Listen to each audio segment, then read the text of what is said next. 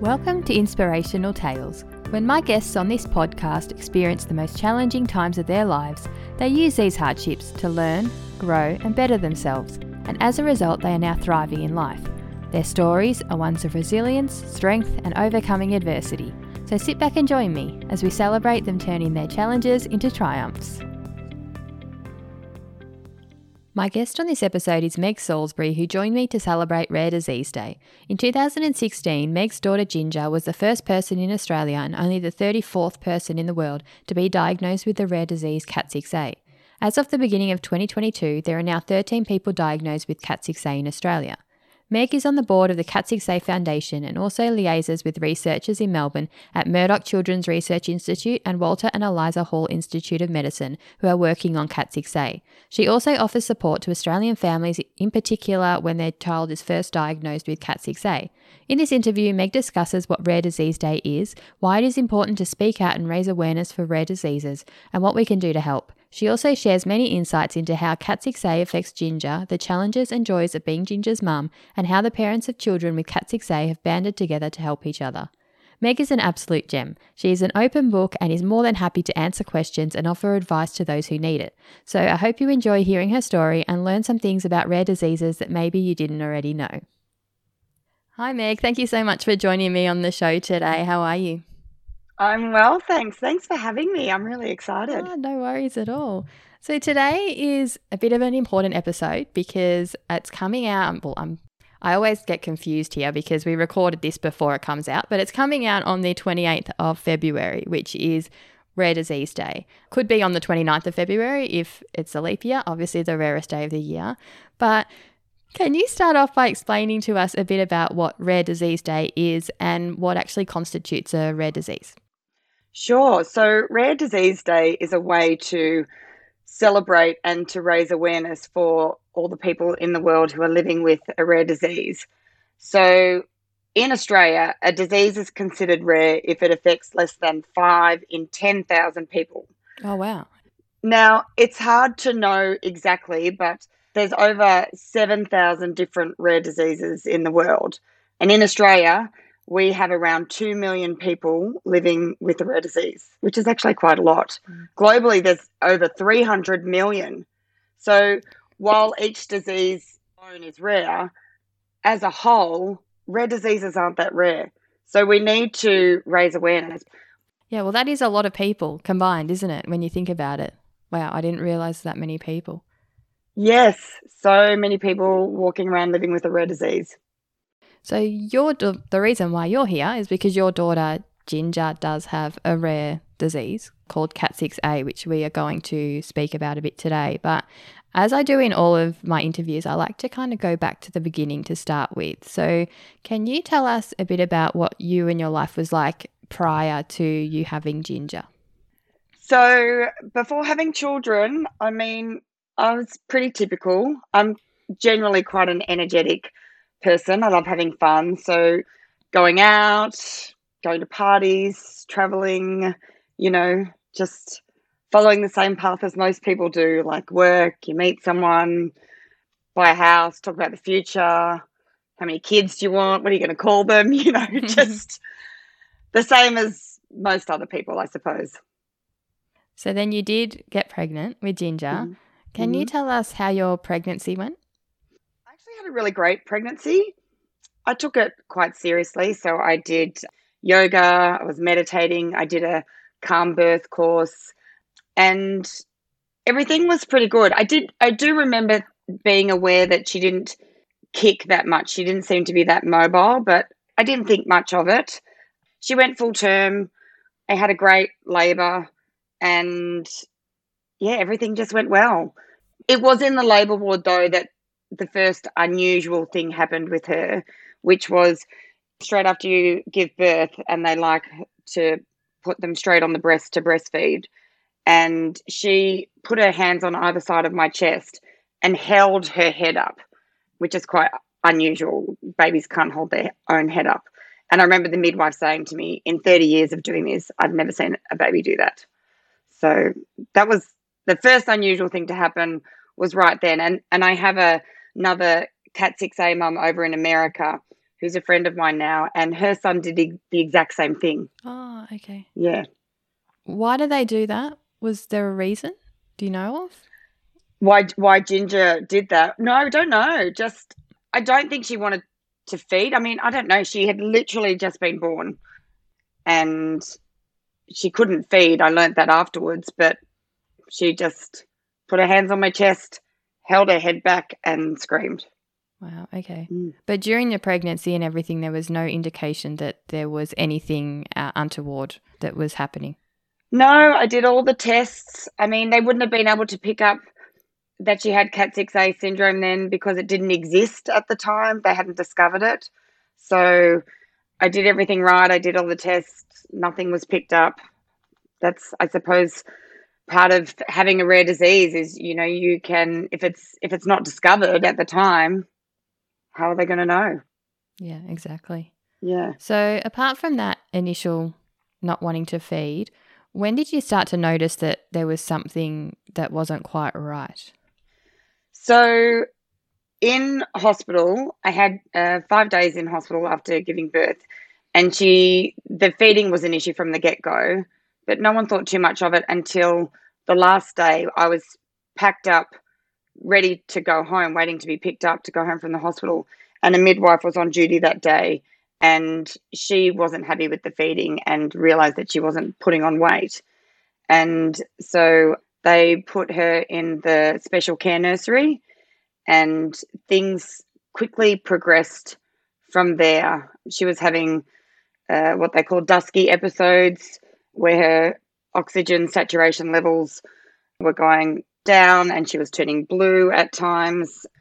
So they did a scope to have a look to see if they could see anything wrong, and they didn't. And I remember being told by the ENT, we did a scope, everything's fine, but we're going to fly her via air ambulance to Royal Children's Hospital. I just thought, what is going on? This has all happened so quickly. I was packed, ready to go home with my baby, and now they're saying everything looks fine, yet she's going to be flown down to Royal Children's. It was all a bit of a whirlwind, and when the air ambulance came, they only have 6 seats, one for pilot, co-pilot, doctor, nurse, and 2 paramedics. So as a parent, you have to find your own way down there. You can't get on the plane. And it just was not an option for me to not be on the plane with her. Mm-hmm. And I didn't know how I was going to do it. But fortunately, the co-pilot was on a break, so they had a spare seat and they let me go on. And yeah, I just remember thinking, don't get in their way. Don't make them regret letting you be here. And sitting in the plane, and the alarms were going off because she was turning blue. And That's scary. Yeah, I just was holding it together so tightly though. And when we arrived, you go up the back way through the hospital, and we came out of the lift to go into the children's ward. And my 2 sisters, because I'd obviously been communicating with my family, 2 of my sisters were sitting there waiting for me as soon as I got out of the lift. And I walked out behind them, behind the trolley with Ginger on it in the humidity crib, and I saw them, and I literally just almost collapsed in their arms. Like I just had been holding myself together so tightly. And yeah, I just collapsed and burst into tears, and they held me up. And yeah, so that was what it was like getting to the hospital. But once we got there, they still didn't know what was wrong. They found a few heart issues. They basically just said to me, if you can get her to feed and put on weight, then you can go home. And so once we did that, we went home. Things seemed normal. The next unusual thing she did was she rolled over from her tummy to her back at 1 month of age, which again is quite early. And again, the mum in America, her son did the same thing. And so I saw the pediatrician, and I remember him saying to me, oh, maybe she's a genius. But yeah, no one picked anything up. We went along until I remember standing in my mum's kitchen, and she was about 5 months of age. And I just had this feeling brewing, and I hadn't said anything. And I I opened my mouth and I said, Mum, something's not right. I can tell. I just know. And then I suppose the journey began. Went to a pediatrician. He sent us to a geneticist, and that's how it all starts. So then what was your experience like? Because obviously you did find out that she had a rare disease. And not only that, but she ended up being the first person to be diagnosed in Australia. So there was no one else before her with this condition, supposedly in Australia. So what was your experience like with the medical system, going to them saying there's something wrong? How did you go about working that out, and how was your experience with that? My experience was actually quite good. I know it's really difficult for a lot of people and they have a very long journey to getting a diagnosis. I have always said I feel very fortunate. I saw Ginger's pediatrician and he, as I said, sent us to a geneticist who came. I was living in Albury at the time in a regional area and they came from Melbourne, and he asked if I would like to put Ginger into a study, which of course I agreed. I'm a big believer in research and the benefits of it. And they did what they call whole exome sequencing. And through that, that's often where, they pick up any genetic mutations if they're known about. At the time, I remember him saying to me that they only knew what 2,300 of our genes did at the time, that he said we have about approximately 25,000 genes each. So That's a lot. they didn't know what a lot of our genes did. So it's great to do whole exome sequencing, but you need to know what you're looking for, I suppose, in a sense. And then he presented Ginger facial photos, information that I'd gathered. He presented her at one of the monthly meetings that they have with all the geneticists in Victoria. And they thought it was a few different things at first, but they weren't quite sure. And then one of his colleagues read the first paper that was ever published on KAT6A in the American Journal of Genetics. And he went to Ginger's geneticist and he said, I think this is your Ginger. And so they went back to her information and they looked up the KAT6A gene and found a mutation. And then they just needed to take blood samples from Ginger's dad and myself and Ginger and sent it over to America to make sure that it wasn't something that we had.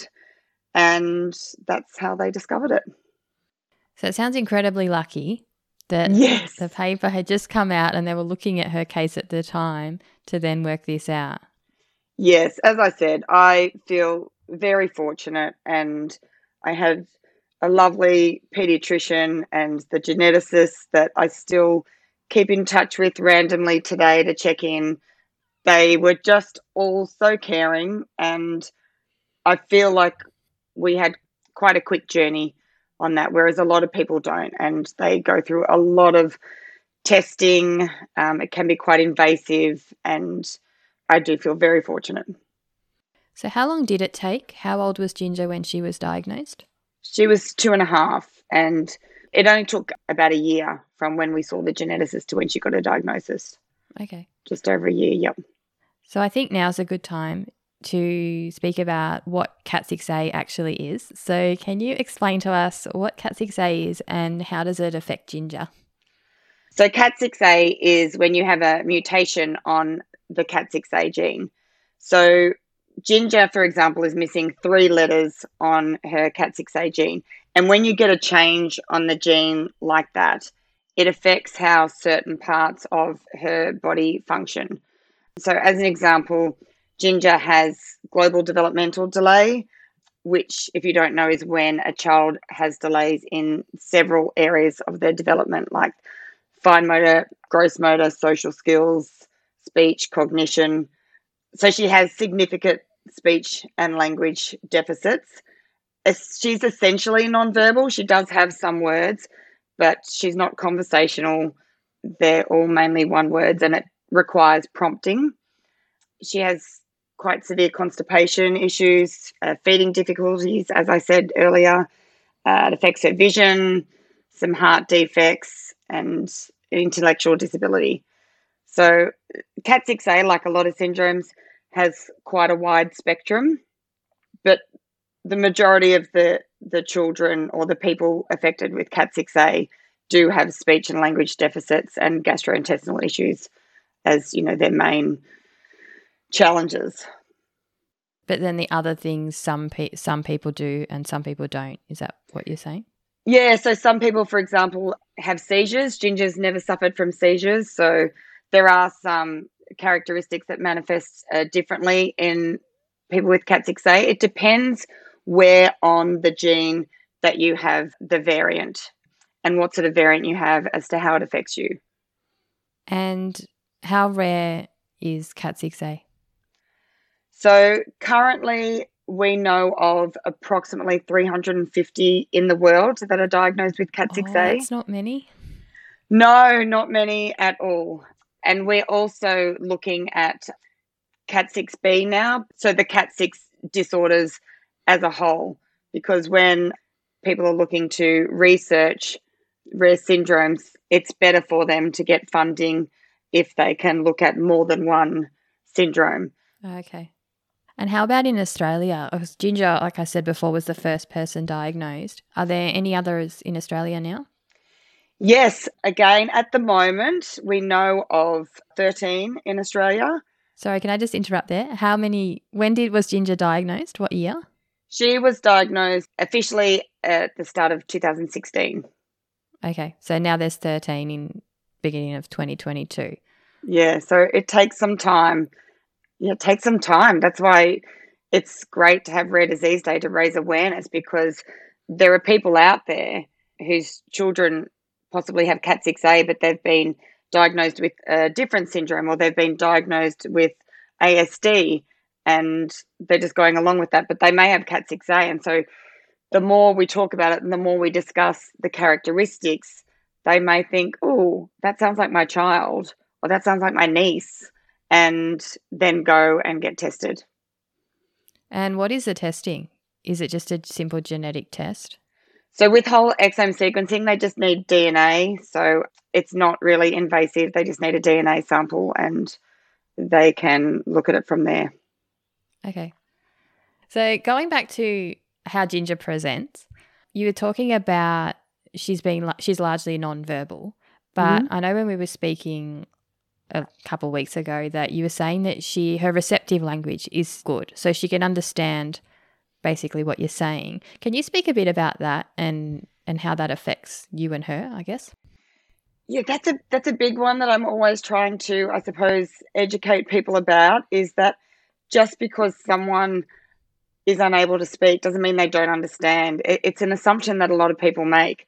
And not only that, but that I suppose their intellectual level is less than what it is. People often speak to her like she's now 8.5. People often still speak to her like she's a baby or a toddler, in the third person, like, Gingy want an apple? Or, whereas I'll say, Ginge, would you like an apple? Like I would to another 8-year-old. And one of the first words I really focused on trying to teach her was yes and no, because I figure that's a great way to communicate. So I can say, Ginger, would you like an apple? And she'll go, yeah. And people, I find, when we're out, they will speak to me once they realize that she's essentially nonverbal and ignore her. And I just think, oh, I can't imagine how that must feel as a person. I mean, she has so many challenges that she has to deal with every day, multiple times a day, but to then be essentially ignored over and over again, it just must feel so crap. And sorry, it makes me emotional because I just... No, go ahead.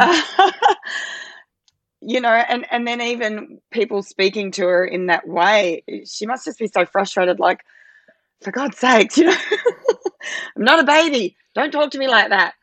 So I've always tried to speak to her the way that I would someone else. I mean, of course, there's times where I need to maybe be more concise with my language or repeat things because she's distracted.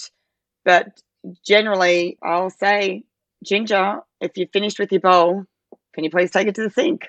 and she'll stand up and she'll take her bowl to the sink. She absolutely understands what I'm saying. I make her help me clean up, all those things. Yeah, it's just an assumption that, and I understand, but it's just something that I really try to explain to people and educate them on, is that just because someone isn't able to speak doesn't mean they don't understand, and to just be aware of that and to find a way to communicate. So my number one top tip I say to people, if you're trying to communicate with someone who's nonverbal, is ask closed questions, because often they will have a way to say yes or no. It might be with sign, it might be a thumbs up, it might be, in Ginger's case, she can say yes and no. It might be a head nod. I met a guy one time and he would grab my hand as a way of saying yes, and then he would do nothing for no.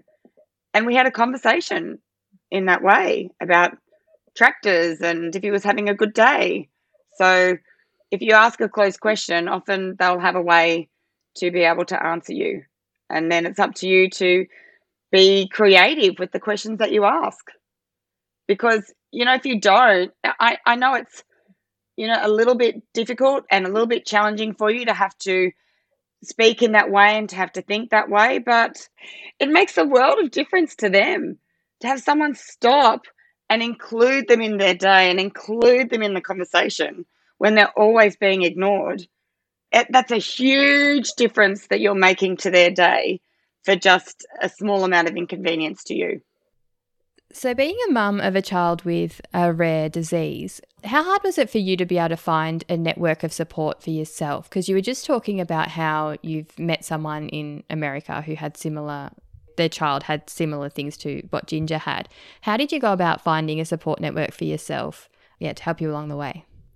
So again, I was very fortunate. I literally just Googled KAT6A and a website came up about a girl who was the first diagnosed in the world. And her dad had set this website up. And I sent him an email and he said, we have a Facebook support group. And so I joined that and met a few people. There was, I think there was, Ginger was the 30 something in the world. So there was a few of them on there and they were also welcoming and lovely. And they're like another type of family to me now. It was really easy. I feel very fortunate and I'm so grateful to this day for that father to get the ball rolling and get it started. Do you know when that was that his child was diagnosed, when the first person was? Well, it was published in October 2014, but when she was actually diagnosed, I'm not exactly sure. I can't imagine how that would have been. Obviously, being the first in Australia would be difficult, but being the first in the whole world, can't imagine how difficult and lonely that must be to then have to navigate everything yourself for the first time. Well, there was actually 2 papers published and 11 children in total out of those 2 papers. So they were all sort of... Oh, okay. All at the same time. Yes. So the geneticist over in America, put the pieces together and connected the dots with those children. How important is that support network for you? It's amazing. I mean, it's grown now substantially. One of the parents has done a map up where we can see all the, where all the children are located around the world. So that's useful. Just to ask a question, particularly because when you're dealing with doctors, even specialists, because it's so rare, they don't know. So if something's happening, for example, at the moment, Ginger, when I take her out for walks, she's not wanting to go far. And I'm thinking, is it something to do with her joints? I know one of the children, again, over in America, has some arthritic issues. I'm like, is it something to do with her joints? Is it something to do with her muscles that they're fatiguing? Is it her heart issues that are coming up? And so it's really great to be able to just quickly ask a question in the support group and get all these answers, and at least then be able to go to your doctor and say, okay, this is what they've said, this is what I'm thinking. And there's even been times in the past where, I know before she was diagnosed, I was saying, she's got a really infectious laugh. And, then when I joined the support group, I asked someone that, and they're all saying, "Oh, yes, so-and-so's got a really infectious laugh as well, and such a quirky sense of humor." And you think people say, "Oh, that's not part of a syndrome," and you go, "No, it is. That's their Mhm. nature." So it's nice to find things out like that and not feel like you're going crazy. Yeah, yeah. So, and also we have started, two parents from one of the children over in America. They started a foundation, KAT6A Foundation, and so they put the word out on the support group. Would anyone like to be interested? So we began the foundation just purely made up of parents, including myself, and now we have outsiders involved, and it's great because through that we can fundraise, we can work with researchers, we can look into treatments, we can help the community of KAT6A and, as I said now, KAT6B by providing them with support, with technology to help them communicate, with assistance if they need a special bike or a wheelchair. We have grants that they can apply to, and we can provide support not just through our words and helping them get through, but actually now with grants to help them get through. So it feels really great to be helping so personally, not just Ginger, but other children with KAT6A and Mhm. KAT6B. That's fantastic. And so anyone newly diagnosed now is going to have all of this support, and obviously there's research that's still happening now. Yes. So, we have a website, and they can go to our website, cat6a.org, and they can look at all the published research that's been done. They can apply for the Empowered Grant, as I said, if they need some financial assistance with a therapy. They can connect with us, ask us questions. There's a lot that they can do. They can join our patient registry, which helps us gather a lot of information about the syndrome to then pass on to researchers, which is huge because it's difficult as a parent of a child with additional needs, just daily living. But to then, when someone wants to do research, you've got to fill in all these surveys, and a lot of parents don't want to do that. So if they fill in the patient registry, then we have all the information that we can then pass on to the researchers. So having this all set up now, there's so much more support for them, what I had when Ginger was first diagnosed. It's incredible that this has all been set up by a patient group as well. Yes, I know. That's some real go-getters in this Mm. community. I tell you, it's great to be a part of it. Yeah, it sounds fantastic. So I guess going along from that, I'm presuming there's challenges that you face every day with Ginger, but on the flip side of that, there are also good times and joyous occasions and things like that that I think is often what we don't necessarily hear with these sort of Yeah. stories. So can you maybe give us some examples or just speak a bit about both of those sides? It's funny. The often they are the same thing, the challenges and the joys. Oh, really? Maybe it's my warped sense of humor, I'm not sure, but things like, okay, here's a great example that happened just 2 days ago. I took her to a playground.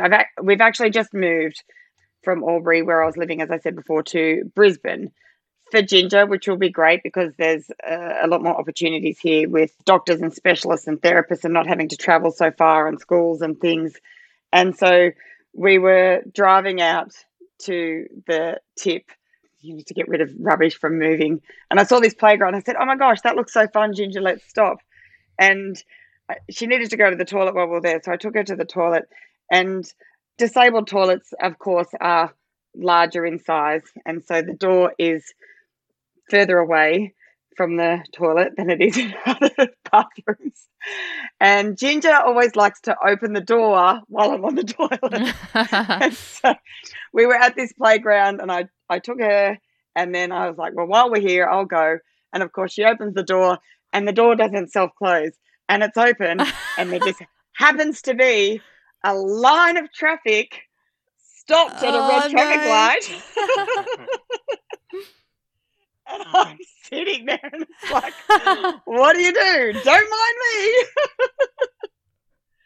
So, and that's happened. I couldn't tell you how many times that's happened where she's opened the door and I've been stuck on the toilet and you've got to quickly race up. The worst actually is when I've been at the pool with her, in a one-piece swimsuit. And so you've got to pull it all the way down to go to the bathroom. And she opened the door and I was essentially naked. Oh, like, no. Oh, hey. Do you almost expect it now when you go to the toilet? I look at the lock and I think, oh, God, that's an easy one for her to open. I'm going to have to go quick here.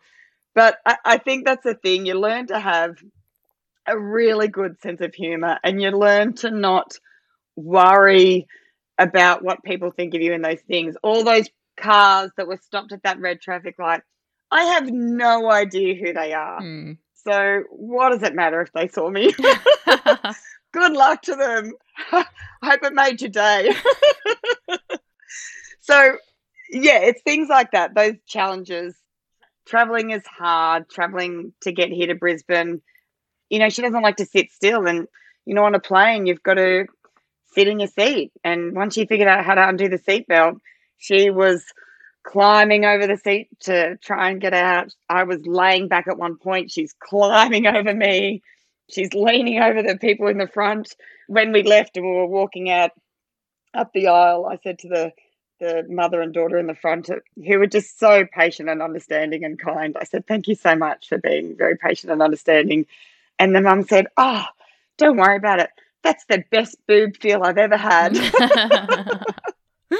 Because Ginger, she's in people's spaces and people don't understand, particularly kids. And, she's always got her hands in her mouth and then she tries to touch them and it freaks them out. And particularly now in COVID times when we're traveling and we have to stop at a service station and I've got to take her to the bathroom, again, it's that whole, I've been in a situation, fortunately on this instant, she couldn't open the lock, but then she sort of lays on the floor with her hands all over the floor and then puts her hands in her mouth and you're like, oh, Ginger, stop. Oh, don't touch that. Don't, and she wipes down the banisters and, you're thinking, germs, COVID, but you got to laugh. You got to laugh. So, yeah, often the challenges and the joys are the same, but then sometimes challenges are actually challenges. In the morning, with a typical child, you can say, what would you like for breakfast? And they can say, can I have some toast? It's easy. It's an easy interaction. I have to get Ginger's communication device out and it's quite an extensive process that she has to go through. She has to press the button for eat and then she has to press the button for meals and then go to breakfast to press toast and it will say then toast. And I'll say, okay, you want some toast? What would you like on it? And then she's got to go back to eat and then back to condiments to choose what she wants on it. So it's a process for her and it must be so frustrating. And then to go out, to be able to use that iPad out, you have a strap to carry it around your neck and that's cumbersome. Like that's her voice that we just all take for granted, that we just have our voice to communicate all the time. And she's carrying this lug of an iPad around her neck. Mm-hmm. So the challenges, I suppose, the ones for me, while they're hard, I get through them because I always think about, what it's like for her. And that gets me through. And I suppose that's then the other joys is what I've learned from having her in my life is, like I said, I don't worry so much about what people think of me. I really live my life and have become really true to myself and just seeing the joy in all the little things around me because sometimes I just see things through her eyes. Like we've just moved here, as I said, to Brisbane and everything's so exciting. We're out and about and I'm saying, Ginger, look at all the hills in our new neighborhood, like I'm going to get so fit, like rather than, oh my God, it's so hilly. Like everything's exciting for me. As I said, when we went to the tip the other day, I'm saying, Ginger, look at the coloured lines on the ground telling us where to go. The yellow line means we're going to the recycling section.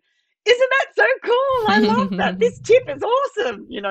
Everything just seems great to me, and I see things through those eyes of wonder that I think we lose a lot of because we get bogged down in stuff. Like people say to you, don't sweat the small stuff. Live each day like it's your last. You have all these sayings that people say these things to you, but I know for me, they were just words. Like I got it. I understood the concept, but I wasn't really putting it into practice. Whereas now I do. It's like the penny dropped. I remember being at the supermarket one time and this lovely gentleman stopped to just chat to Ginger and he said, "Oh, hello, what's your name?" And I said, "Oh, I'm sorry, she can't talk." And I had this moment. In that moment, I just thought, oh my gosh, how often do I say that? I say that so many times. And every time I do, I'm reinforcing to Ginger that she can't talk. And that's not okay. Maybe she can. Maybe one day she will. I don't know. But I'm doing it to be polite to a stranger because I didn't want him thinking she was rude if she didn't answer him. And I thought, I don't know him. Like the people in the traffic lights, I don't know him. What's the worst that can happen? He'll go home and say to his partner, "I met this rude child today." Mm-hmm. Highly unlikely, but that's the worst thing. And that is not so bad. And so in that moment, I thought, I need to be mindful of the words that I use in front of her and how I speak about her, and to not care if people think she's rude or what they think of me. And so all those sayings that people say, it's suddenly the penny dropped. It's like staring at those magic eye puzzles for so long and you're staring, and then all of a sudden it comes into focus and you go, I get it. I know how to live now. I say to my friends sometimes, it's like I can see the Matrix. I'm Neo. Oh, that's fantastic. I like hearing that.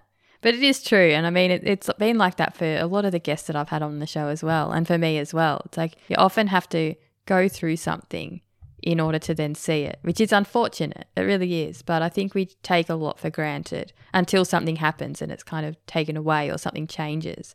And then that's when we start to see differently.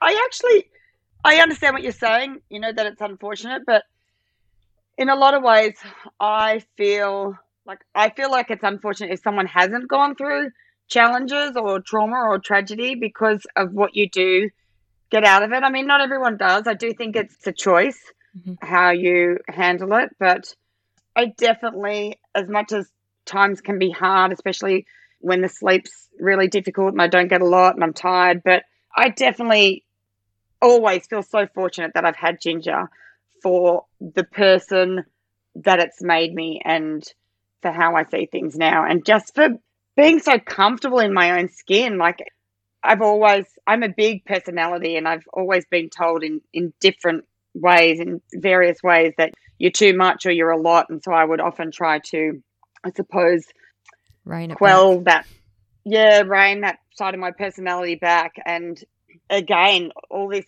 stuff has just made me realize that, we're all different and it's okay for someone to not like you. It doesn't mean that there's anything wrong with you or whatever. Like I always say now, not everyone likes tomatoes.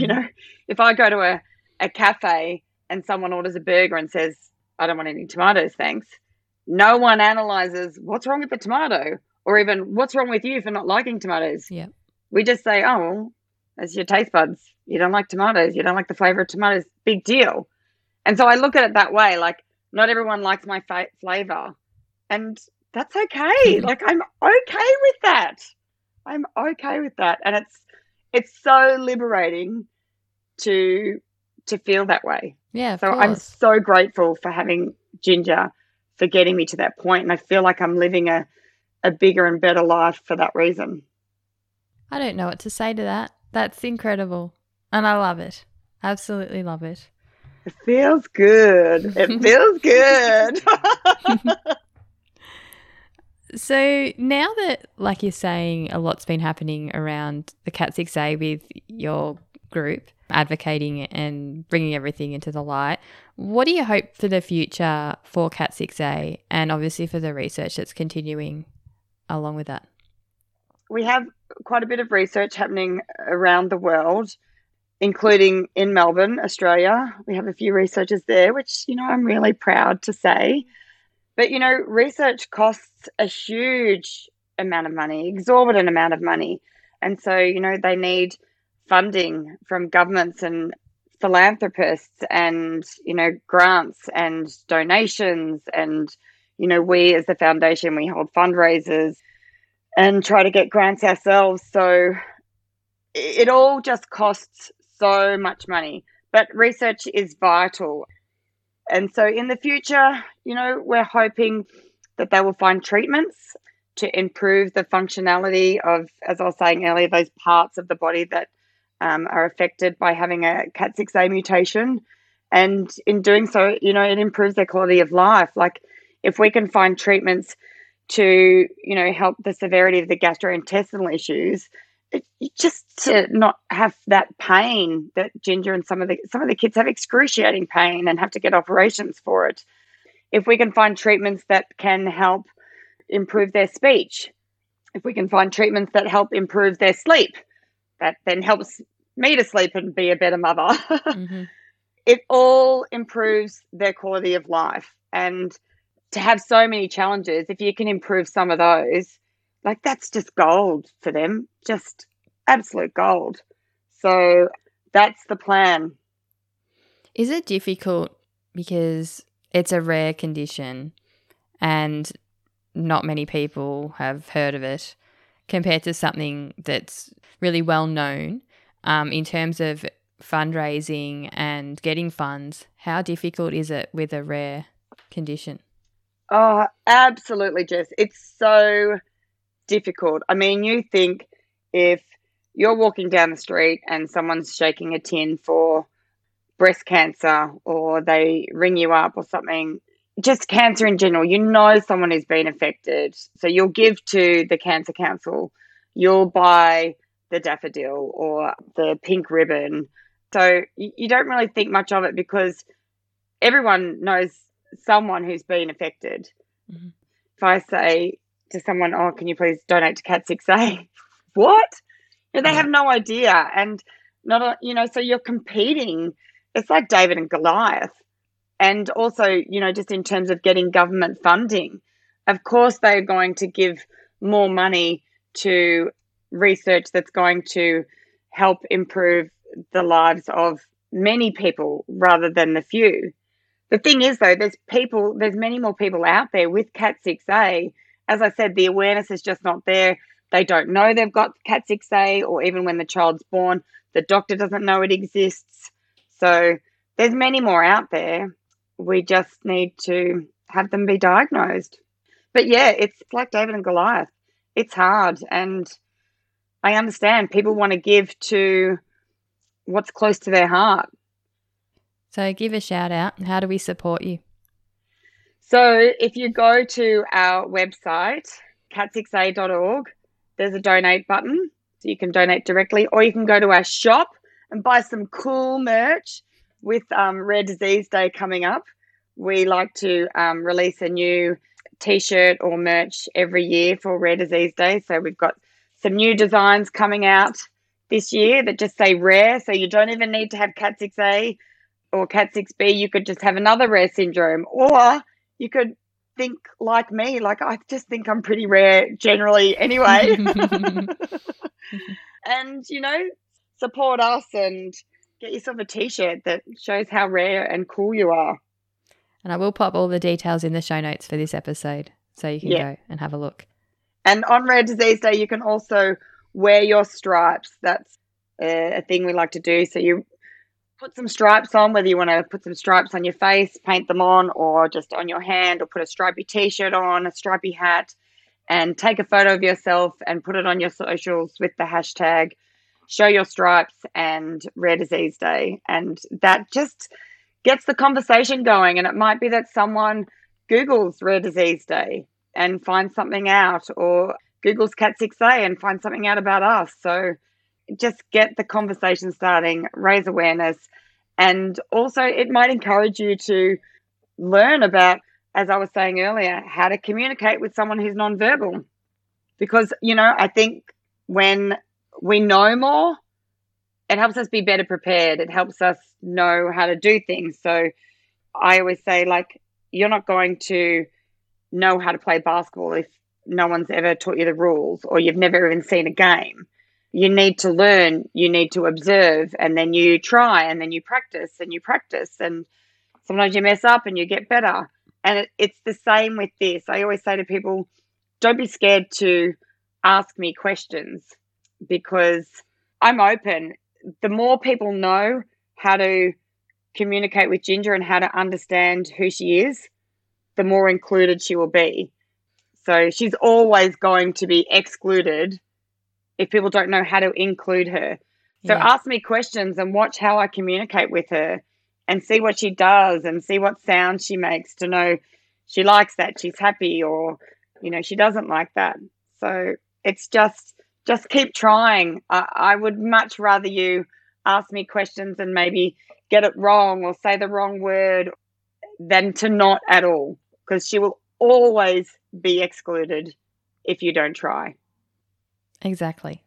Yeah, well, because even myself, I didn't have anyone with a disability in my life before having Ginger, and so I wouldn't have known all this stuff. I didn't know, so I don't expect people to know and to be experts on it. I'm not an expert on it, and that's what I say. Please, I'm so approachable.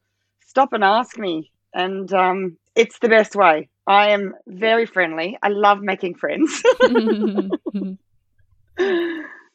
So what advice would you give to a parent who has just had a child that is being diagnosed with either KAT6A or another rare condition? Just feel what you need to feel. We're all different. We all react and respond differently, and there's no right or wrong way. Just do what you need to do. I often, in Australia, when new families are diagnosed, act as family support, and so I'll be sort of a bit of a first port of call for them. And I've heard a lot, I've heard it all, and there's nothing that I would ever judge on or feel is the wrong way. They're all so different. We're all so different. So just feel what feels right for you. And I would also say then once you start on your journey, to trust your own instincts. Doctors are amazing and I love them. I can't rave about them enough. But, sometimes your child. You're there with them all the time, and to trust your instincts. And if you feel like you need to really push a point, then push it or find a different doctor or a different therapist or whatever. You've really got to trust and back yourself and advocate for your child, because you are the best person to do that. Mm-hmm. I suppose on that, one thing I learned to do actually is I take a lot of videos and photos of things. I find it really the best way to explain when I go to doctors or therapy appointments. There's so much room for interpretation when you're using your words. So if I video things, it's much easier to say, this is what she's doing when she's saying this or doing that, or I think she might be having a seizure. It looks like this. And you can show them what it looks like. I have a lot of photos of Ginger's poo in my photo library, just to show the doctors, the gastroenterologists. Probably a big one that I've learned is I feel like with kids in general, they don't have a lot of control in their lives. They're getting no choice with what you're having for dinner, what school you're going to, all that sort of stuff. But for kids with additional needs, it's even more so that they just don't get a lot of say in their life. So I'm really aware of that. And, I often will take Ginger to the supermarket, talk about daily challenges like we were talking about before. And she just loves riding the escalator. And so I go to try and do the supermarket shopping, and she races straight for bolts on me, straight for the escalator. And then we just have to ride it. The other day, I took her to a shopping centre and she literally rode the escalators for 2 hours. Oh. And I got nothing done. But I had to relinquish control and say, she doesn't get to choose a lot in her life. So just let her go with it, because it settles her down and it makes her happy. And if it means I have to go home and do an online order for my groceries, then so be it. You know, she's had this hour or two or whatever where she got to make decisions for what she wanted to do, and it's made her happy. And granted, there's usually a bit of a tantrum when I say it's time to go. And fortunately for me, you know, Ginger's not someone who will hit. She can regulate her behaviour reasonably well. And I know that's really difficult for some parents of children with additional needs. She doesn't have that so much, and I can get her out fairly easily. She loves a piggyback, so by saying, you know, Ginger, have a piggyback, to then she just tends to suck my hair and pash my back. She's got a lot of sensory input in her mouth. So by the time I get to the car, I've got hickeys all over my back and dreadlocks in my hair. But at least I've gotten her out of there. But just to stop every now and again and not drag them around, give them that time where they can choose something that they want to do, because I do find that she then will be more relaxed the rest of the day, because she's had that time where she got to do something that she wanted to do. And then I suppose actually probably my most important piece of advice would be to not be afraid to get help and to get support. You know, in Australia, we have the NDIS as our insurance scheme for people with a disability. And, you know, if you need help doing up your plan, get it. Get support. If you've got family who can help or friends who offer, say yes, even if it's just for a few hours, and to do it when you're not at your wit's end, because it's not like having a typical child where they can just take them off and amuse them. You know, it usually requires, you know, like Ginger with her lack of communication. If she said to you, for example, bobble, bobble, you know, what would you think that means? I don't know. Exactly. It means she's thirsty and she wants some water. So okay. She drinks out of a specific water bottle, hence the word bobble. So I would need to explain those sorts of things to someone. And if someone comes in when I'm at breaking point and says, here, let me take Ginger off you for a few hours, it's like, I can't, yeah. I've got nothing left in me to give to be able to give you instructions and stuff. It's easy if I just do it on my own. So, you know, before you get to that point, get some people around you, get some support set up, and train them so that when you need, they're there. Or more importantly, before you need, they're there. So that when you're trying to do the supermarket shopping and they want to ride the escalators for 2 hours, you've got the patience to be able to go, yep, I will do this and I'll figure out the groceries later. I'll eat toast tonight, whatever, I'll figure it out, rather than when you're tired and at your wit's end, you just can't think straight. So that's probably the most important thing, is get yourself support. You need it. You need it. So with everything that you've learned, it sounds like you've learned a lot as you've gone along here. My final question that I ask everybody is, if you could go back in time and give your younger self one piece of advice, what would it be? Hands down, don't worry what people think of you. Like, it's so liberating. I look at kids and teenagers these days, and yeah, I just wish they didn't care so much. And not in an arrogant way, like, I don't care what you think of me, just in a, yeah. I'm okay. Like I said, you don't like my flavour? That's A-okay. Yeah. It's not a big deal. Yep, that would be it. Well, thank you so much, Meg, for joining me today and speaking about KAT6A and rare diseases and Rare Disease Day. Check out the show notes, everybody, for all the information that you need. And is there any last comment you'd like to make about today, Rare Disease Day? Don't forget to show your stripes and post your pictures with the hashtag Show Your Stripes and Rare Disease Day. Let's get the conversation started. Thank you so much for listening to this episode of Inspirational Tales. If you're enjoying the podcast, I'd love it if you could please share it with your family and friends so that we can inspire more people.